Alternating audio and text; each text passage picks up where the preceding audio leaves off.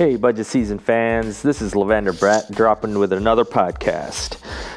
Previously, we discussed work I had to go through to get a new tenant into the property. Now we'll be discussing what happened since my new tenant moved in.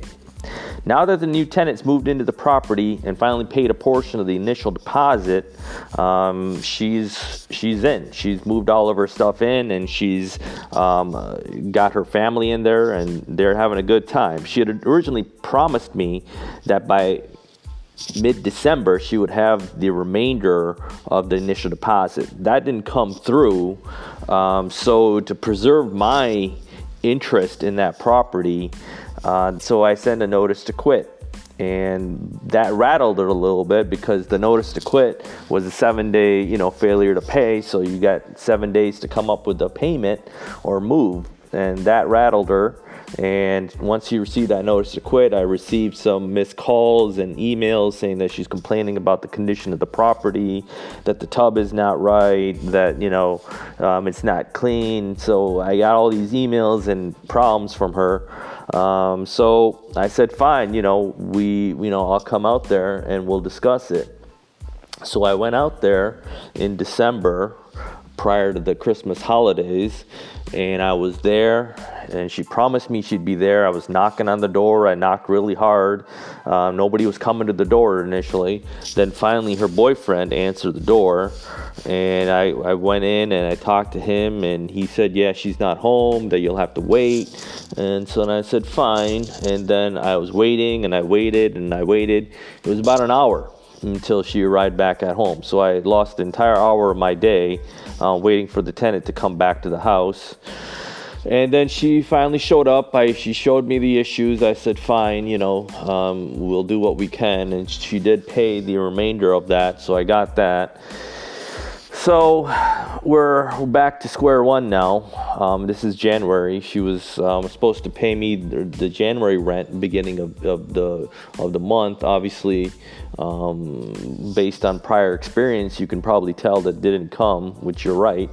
I was supposed to get it by the 1st, and I give 5 days, leeway after the 1st for them to come up with the money. Didn't get it. Any type of text. Didn't get anything.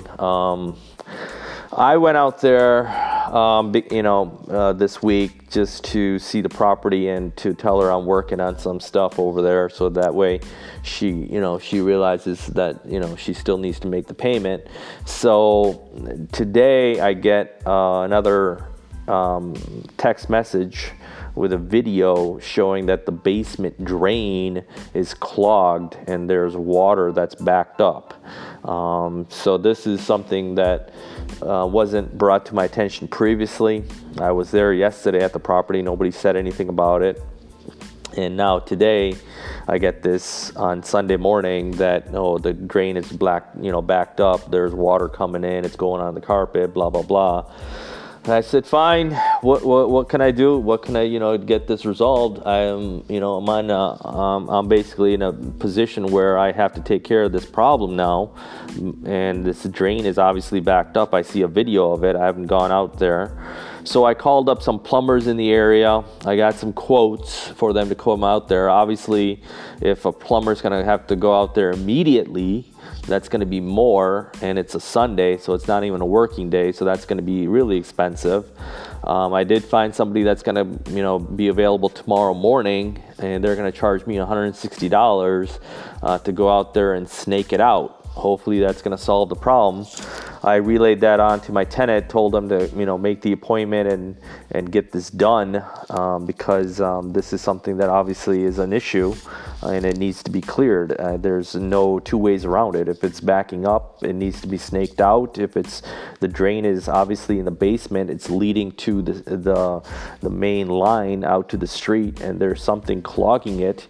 I don't know if this tenant did it or some, previous tenant caused that issue. Is there some kind of foreign material that's in there that shouldn't be there? I don't know. Hopefully snaking it out will resolve that, but it's going to be $160 out of my pocket.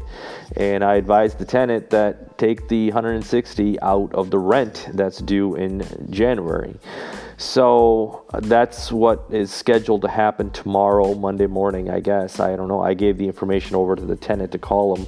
Hopefully they made the appointment, and that person will then snake it out, and then the tenant will pay them the $160 and text me a copy of the receipt, because I want to make sure that the work has been done, and that I have a receipt for it, because I get a warranty of 30 days, and I want to make sure that this is not just some joke that the tenant's trying to play on me by making me, get a reduced rent from him.